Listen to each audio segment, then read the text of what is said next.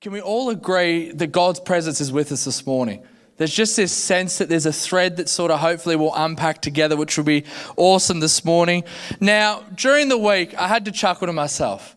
I seem to always land the daylight savings preaching gig. I'm not sure if that means I'm not that good, so they give me the one where people aren't here, or the fact they want to see if I'm going to sleep in and miss it one morning. Does anyone else ever get nervous that your phone's not going to change? I went to bed last night, I was like, are we gaining an hour? Are we losing an hour? Do I get more sleep? Do I get less sleep? And I had all these thoughts running through my head, which kept me awake for about an hour. Then I thought, I'm really not putting myself in a good spot. And I thought, what would happen if I slept in one morning? Who knows? It didn't happen, but what a good thought it was anyway. Am I the only one that gets nervous by that? Give me a wave if you also get nervous. Wow, half the church. But you made it, which means your iPhones, your Androids, whatever phone you choose to use, automatically change. However, I did notice one thing while I was sitting there. My watch has not automatically changed. Plus, it also says today is the 31st. So I thought, I'm going to have to do something about that after the service. Now, I wanted to do a quick little bit of a survey with all of us that are in the room this morning or online. So if you're in the room, time to loosen up your shoulder. There's got to be a lot of hand raising because we're Pentecostals. And if you're online, loosen up your thumbs for some thumbs up emojis. Now, are you ready for my first question this morning? It could go anywhere. Pastor Charles is currently in the Melbourne Marathon, which means I can do whatever I want. Taran's filming, which means I can't do whatever I want because Pastor Charles will see it. But are you ready to answer this question for me? And remember, this is a safe place. We're all friends here. Give me a wave if you own a dining table. Come on, put your hands up. Quite a few. Look, thank you for your honesty. This is a safe place. And because this is a safe place, bit of confession time with Geordie. I moved out of home at about the age of 18 years old, and until I met my beautiful wife and moved into a house, I did not own a dining table. I had a milk crate, I had a couch, I had a coffee table, I had a pizza box that we probably should have thrown out a little while ago. We just kind of kept getting it on there for there. I never owned a dining table. In fact, when myself and Talisha, we were sort of engaged, we were buying stuff for the house, we went to Super Amart one morning, and Talisha goes, hey, I think we need to buy a dining table. And I said, honey, we don't need a dining table. And she goes, we do. I said, honey, it's $800. We really don't need a dining table. And it led to what can only be described as a robust yet healthy discussion. We left that day with a dining table, and I learned a valuable lesson. Yes, and for the record, I can say this in front of all of you because we're family. My wife was indeed right. We needed a dining table. But anyway, I digress. Let me ask another question this morning. And if you answered yes, remember this is a safe place. Give me a wave if your dining table often becomes a place of storage. So you just store stuff on it. Give me a wave. We have a lot of honest people in this church. I was expecting 3 of you to go, yeah, not us. But the reason I ask this question is, over the last 2 and a bit years, our dining tables have actually taken on many different shapes and forms. For some of us, they've become a storage place. For others, they've become your work from home office. For others, you become remote school teachers. For myself and Talisha, it's about to become a baby change table / bathing space. Don't eat off our table. Correct. Thank you, Joe. It's a joke, guys. Relax. Yeah, or is it? You'll never know.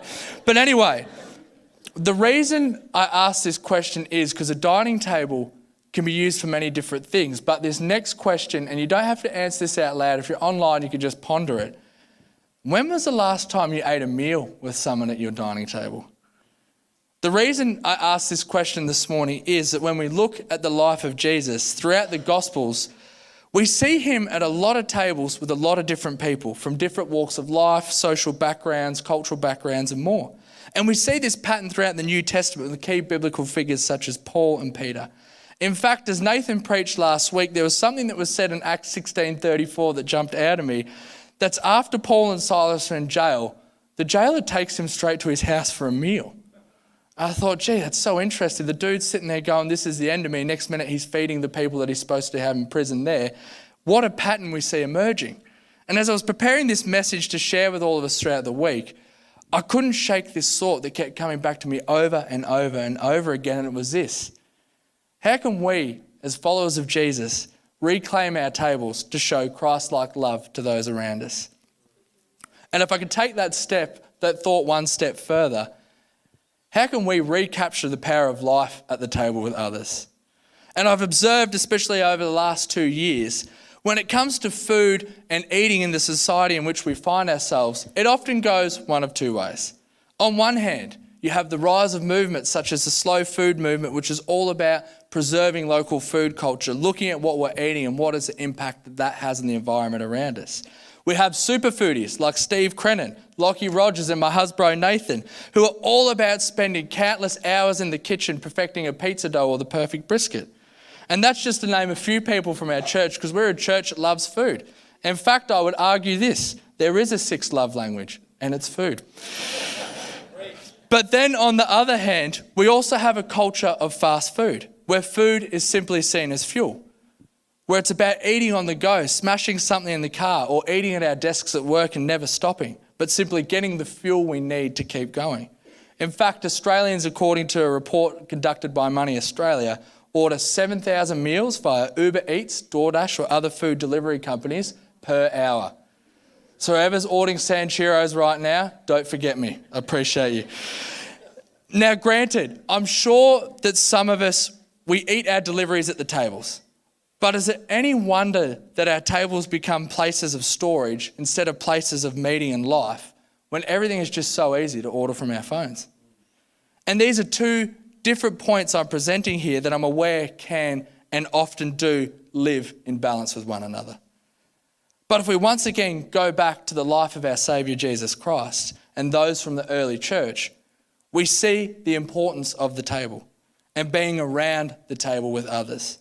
So how do we, as modern day followers of Jesus, reclaim our tables? In fact, let's this morning turn together to Matthew chapter 25, verse 34 to 40, which will come up on the screen. And it's a passage that I'm sure many of us are familiar with. And let's see how this passage of Scripture can speak to us today. But before we get into it, let's take a moment to stop, to still our minds, to turn them onto our Heavenly Father and pray. Lord, let your words go forth this morning, Father. Let anything that's from me fall away, Father. Lord, speak to our souls this morning. Holy Spirit, have your way in this community. Let us be a people that are so enamored by you and wanting to know you more and more, but we can't help but spread that joy, Father. Lord, we love you so much. In your precious and holy name, amen. The title of my message for all those that are taking notes this morning is this: Reclaim the Table. But without any further ado, let's jump into Matthew 25, 34 to 40 together. Then the king will say to those on his right, "Come, you who are blessed by my Father, inherit the kingdom prepared for you from the foundations of the world. For I was hungry, and you gave me something to eat. I was thirsty, and you gave me something to drink. I was a stranger, and you took me in. I was naked, and you clothed me. I was sick, and you took care of me. I was in prison, and you visited me." Then the righteous will answer him, "Lord, when did we see you hungry and feed you, or thirsty and give you something to drink? When did we see you a stranger and take you in, or without clothes and clothe you? When did we see you sick or in prison and visit you?" And the king will answer them, "Truly I tell you, whatever you did for the least of these brothers and sisters of mine, you did for me." Here we find Jesus speaking to his disciples about the end of the age and who will inherit the kingdom of God. And in this passage, most commentaries agree that in verse 40, when Jesus said, "the least of these brothers and sisters of mine," it's a reference to Jesus' disciples and by extension, all believers. We see the sheep commended for their great compassion for those in need, for the hungry, the thirsty, the stranger, for those who are naked, sick, or in prison. It is through caring for those in need that the righteous themselves discover that their acts of compassion are the same as if done for Jesus. But the question that we have to ask as we look at this passage of Scripture is this: where do we begin? Because this is a massive teaching. And whilst it does have some parabolic elements to it, it's also fairly straightforward. We, as followers of Jesus, are to care for those in need. And for some of us, maybe this could happen over our tables. Our tables could become a refuge for those who need to experience compassion and care, a place of joy, safety, and Christ-like love for those who need it most. But this, of course, then begs the question, who are those that need at our table? But before we can answer this question, we actually need to take a step back and look at not only how we reclaim our tables, but what happens at tables. For Matthew, the author of the before mentioned passage of scripture, he was called by Jesus in Matthew chapter 9, verse 9. But then immediately in the next verse, we see him at a table with Jesus. It would be, however, remiss of me, though, not to acknowledge that this idea of sharing a meal with someone can be sometimes uncomfortable and hard. And it will be hard as some of us seek to reclaim our tables. There is a practical element of some of you that throughout the years, like me, you don't actually have a table for people to gather around. But the great thing is a table doesn't have to be in your home. It could be at a restaurant. It could be at someone else's house. It could be a park on a rug. The table is really wherever we gather together over a meal. And for some of us, this whole concept will be cause you to go, yeah, no thanks, not for me. And I get it. Not all of us are great at cooking. And I was going to insert a joke here, but I'm not going to look at anyone. I'm going to look straight forward. But as Carolyn Lacey in her book, Extraordinary Hospitality for Ordinary People, reminds us, Isaiah 55 gives us a picture of God's cheerful, big-hearted, open-handed, ungrudging, freely given, forever satisfying welcome. Reading Isaiah 55, 1-7. Come, everyone who is thirsty, come to the water, and you without silver, come buy and eat. Come buy wine and milk without silver and without cost. Why do you spend silver on what is not food and your wages on what does not satisfy? Listen carefully to me and eat what is good, and you will enjoy the choicest of foods. Pay attention and come to me. Listen so that you will live. I will make a permanent covenant with you on the basis of the faithfulness of David. Since I made him a witness to the peoples, a leader and a commander of all peoples, so you will summon a nation you do not know, and nations who do not will glorify you. Seek the Lord while he may be found. Call to him while he is near. Let the wicked one abandon his way and the sinful one his thoughts. Let him return to the Lord so he may have compassion on him, and to our God, for he will freely forgive. We serve a creator who loves us so much, and through Jesus, he actually invites us to his table. Imagine what would happen if we showed that same kind of radical love and hospitality at our tables. Don't you just wonder what might not only shift in our lives, but the lives of those around us as well? So the first point I want to explore together this morning is this: what happens at the table? And to help us do this, we're going to be using Luke's gospel, aka the food gospel. Because in Luke's gospel, there's 19 examples of meals of it. And the reason I call it the food gospel is 13 examples of that are only found in his gospel.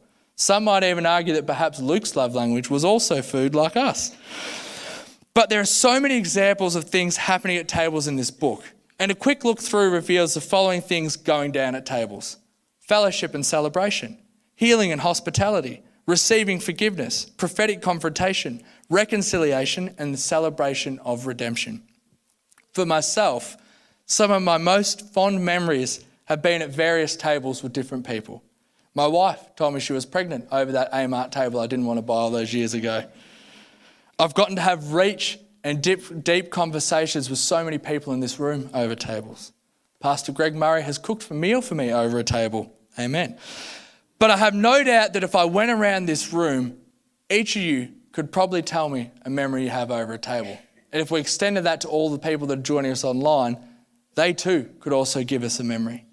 And during lockdowns, one of the things that I kept hearing coming up over and over again was this: gee, I can't wait to see people again and have a meal with them. Give me a wave if that was you. Wow, half of us are introverts and half of us are extroverts, so now we know. But how good has it been back having meals with everyone? Sure, we've all become a little bit cuddlier since we've reopened, but there's something truly beautiful about gathering with others, and I know that lockdowns only further highlighted the importance of that to me. But now, over a year since our last lockdown, when life has picked back up again, we've also seen how easy it is for our lives to fill back up. And all of a sudden, those life-giving things such as sharing a meal with other people have been put on the back burner. I find it amazing that when life gets busy, we often mistakenly get rid of the things that could bring life to us, such as relationship with one another or serving a glorious Saviour, and we often replace them with things of no real consequence. Instead of imagining that we were watching the latest season of Cobra Kai, which is incredible by the way, not sponsored, but if they want to, I'm down. or pacifying ourselves with looking at our phones or doom scrolling all the time, what would happen if we invited someone over and spent some time together with them, encourage them and championing them? At the very least, we might actually get to know people better. And perhaps right now, as we're unpacking this, the Holy Spirit may be putting some people's names on your mind and heart to reach out to. And one of the most fascinating table exchanges we see with Jesus in the Gospel of Luke is found in Luke chapter 7, verse 36 to 48. So let's turn there together and have a read. Then one of the Pharisees invited him to eat with him. He entered the Pharisee's house and reclined at the table. And a woman in the town who was a sinner found out that Jesus was reclining at the table at the Pharisee's house. She brought an alabaster jar of perfume and stood behind him at his feet, weeping, and began to wash his feet with her tears. She wiped his feet with her hair, kissing them and anointing them with the perfume. When the Pharisee who invited him saw this, he said to himself, "This man, if he were a prophet, would know what kind of woman that is who is touching him. She's a sinner." Jesus replied to him, "Simon, I have something to say to you." He said, "Say it, teacher." A creditor had 2 debtors. One owed 500 denarii and the other 50. Since they could not pay it back, he graciously forgave them both. So which of those will love him more? Simon answered, "I suppose the one he forgave more." "You have judged correctly," he told him. Turning to the woman, he said to Simon, "Do you see this woman? I entered your house. You gave me no water for my feet, but she with her tears has washed my feet and wiped them with her hair. You gave me no kiss, but she hasn't stopped kissing my feet since I came in. You didn't anoint my head with olive oil, but she has anointed my feet with perfume. Therefore I tell you, her many sins have been forgiven. That's why she loves so much. But the one who is forgiven little loves little." Then he said to her, "Your sins are forgiven." Those who were at the table with him began to say amongst themselves, "Who is this man? He even forgives sins."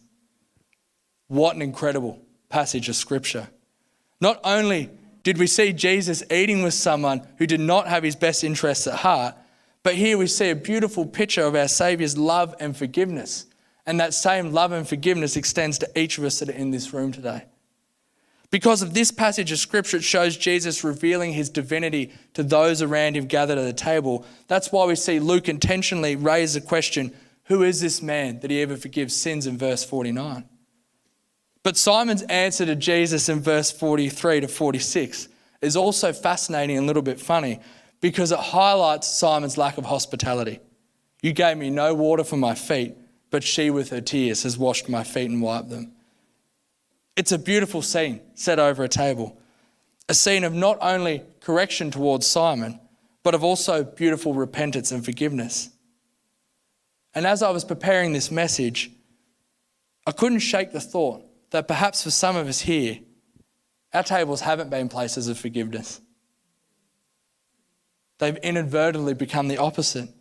They've become places of hurt and division. Yet here in this passage of scripture, we see that forgiveness can happen over a table. We see Jesus model it. And whilst we can't forgive sins like Jesus can, we can forgive those who've hurt us, and we can ask forgiveness for those we've hurt. Once again, we can use the table as a place to show and model Christ-like love to those around us.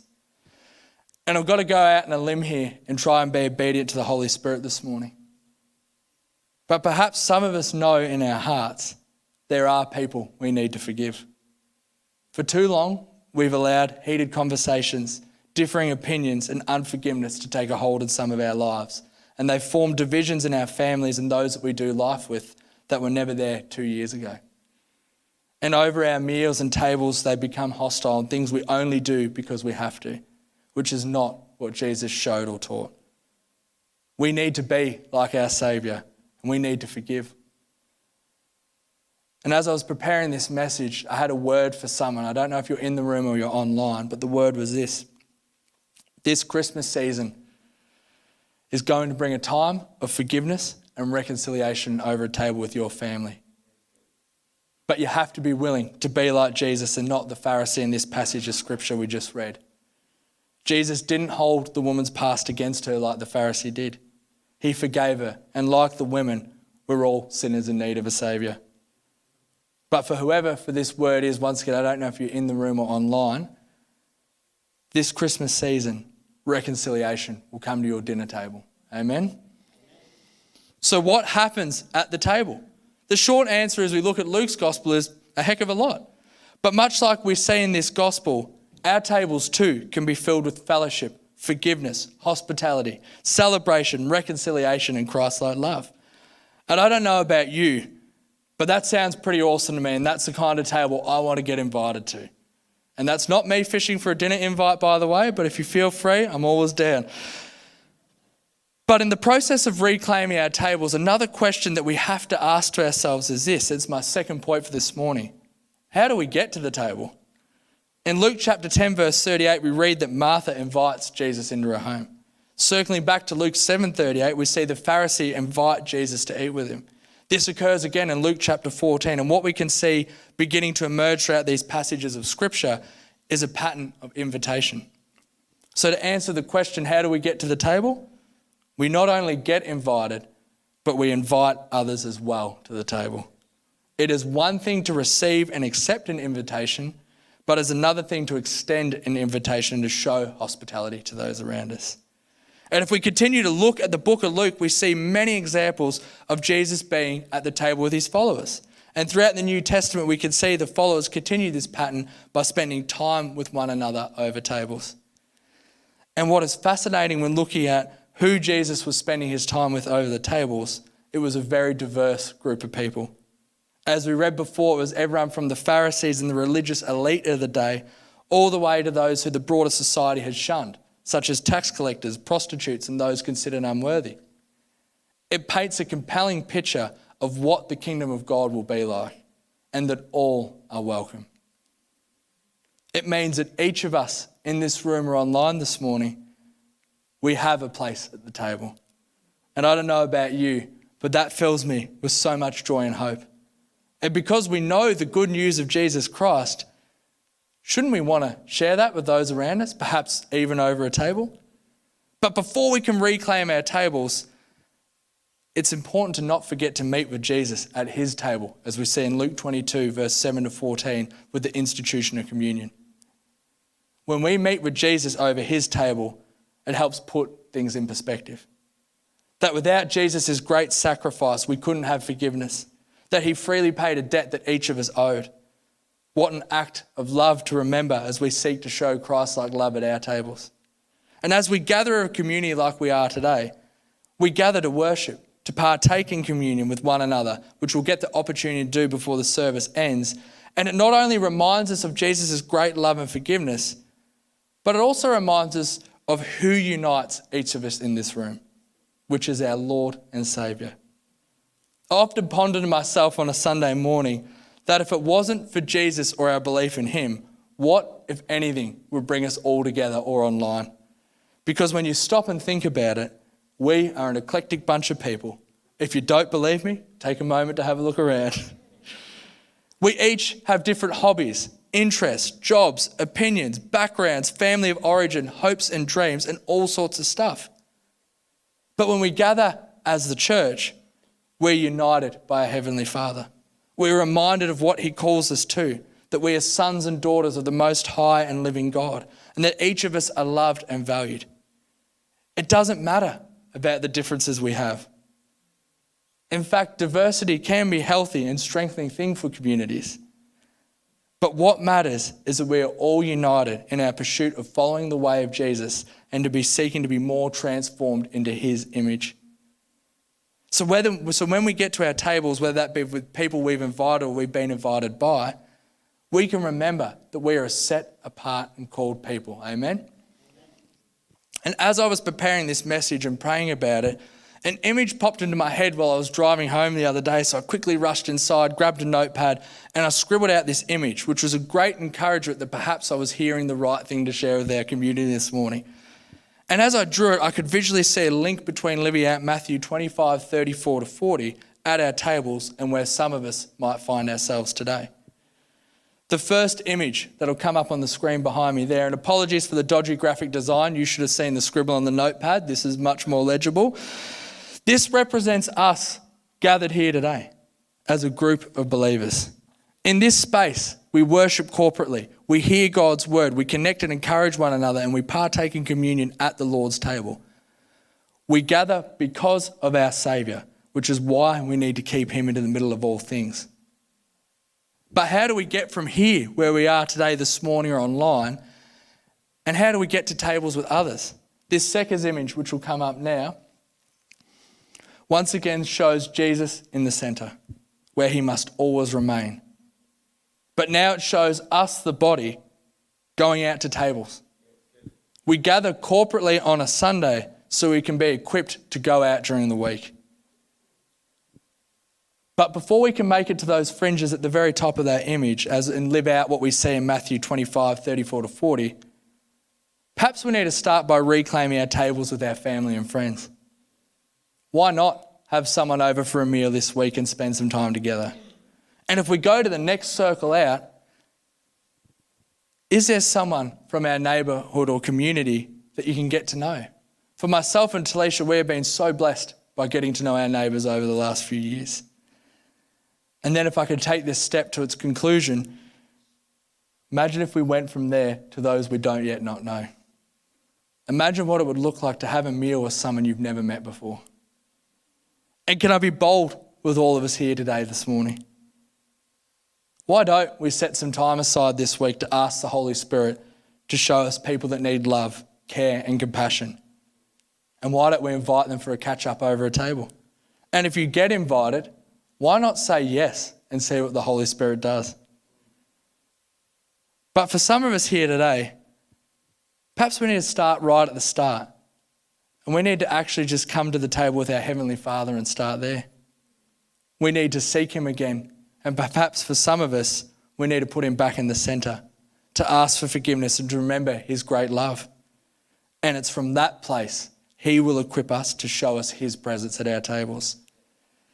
So circling back to the question we started our time together today with, how can we reclaim our tables and show Christ-like love to those around us? We keep Jesus at the centre. We gather together around his table and then we go out. Because of our wondrous Saviour, our tables can be filled with fellowship, forgiveness, hospitality, celebration, reconciliation and Christ-like love. So before we gather around the communion table, let's hear Jesus' words in Matthew 25, 37 to 40 one more time. Then the righteous will answer him, Lord, when did we see you hungry and feed you, or thirsty and give you something to drink? When did we see you a stranger or take you in, or without clothes and clothe you? When did we see you sick or visit you in prison? And the king will answer them, truly I tell you, whatever you did for one of the least of these brothers and sisters, you did for me. So church, let's spend some time around the Lord's table this morning as I invite Taran up. Thank you.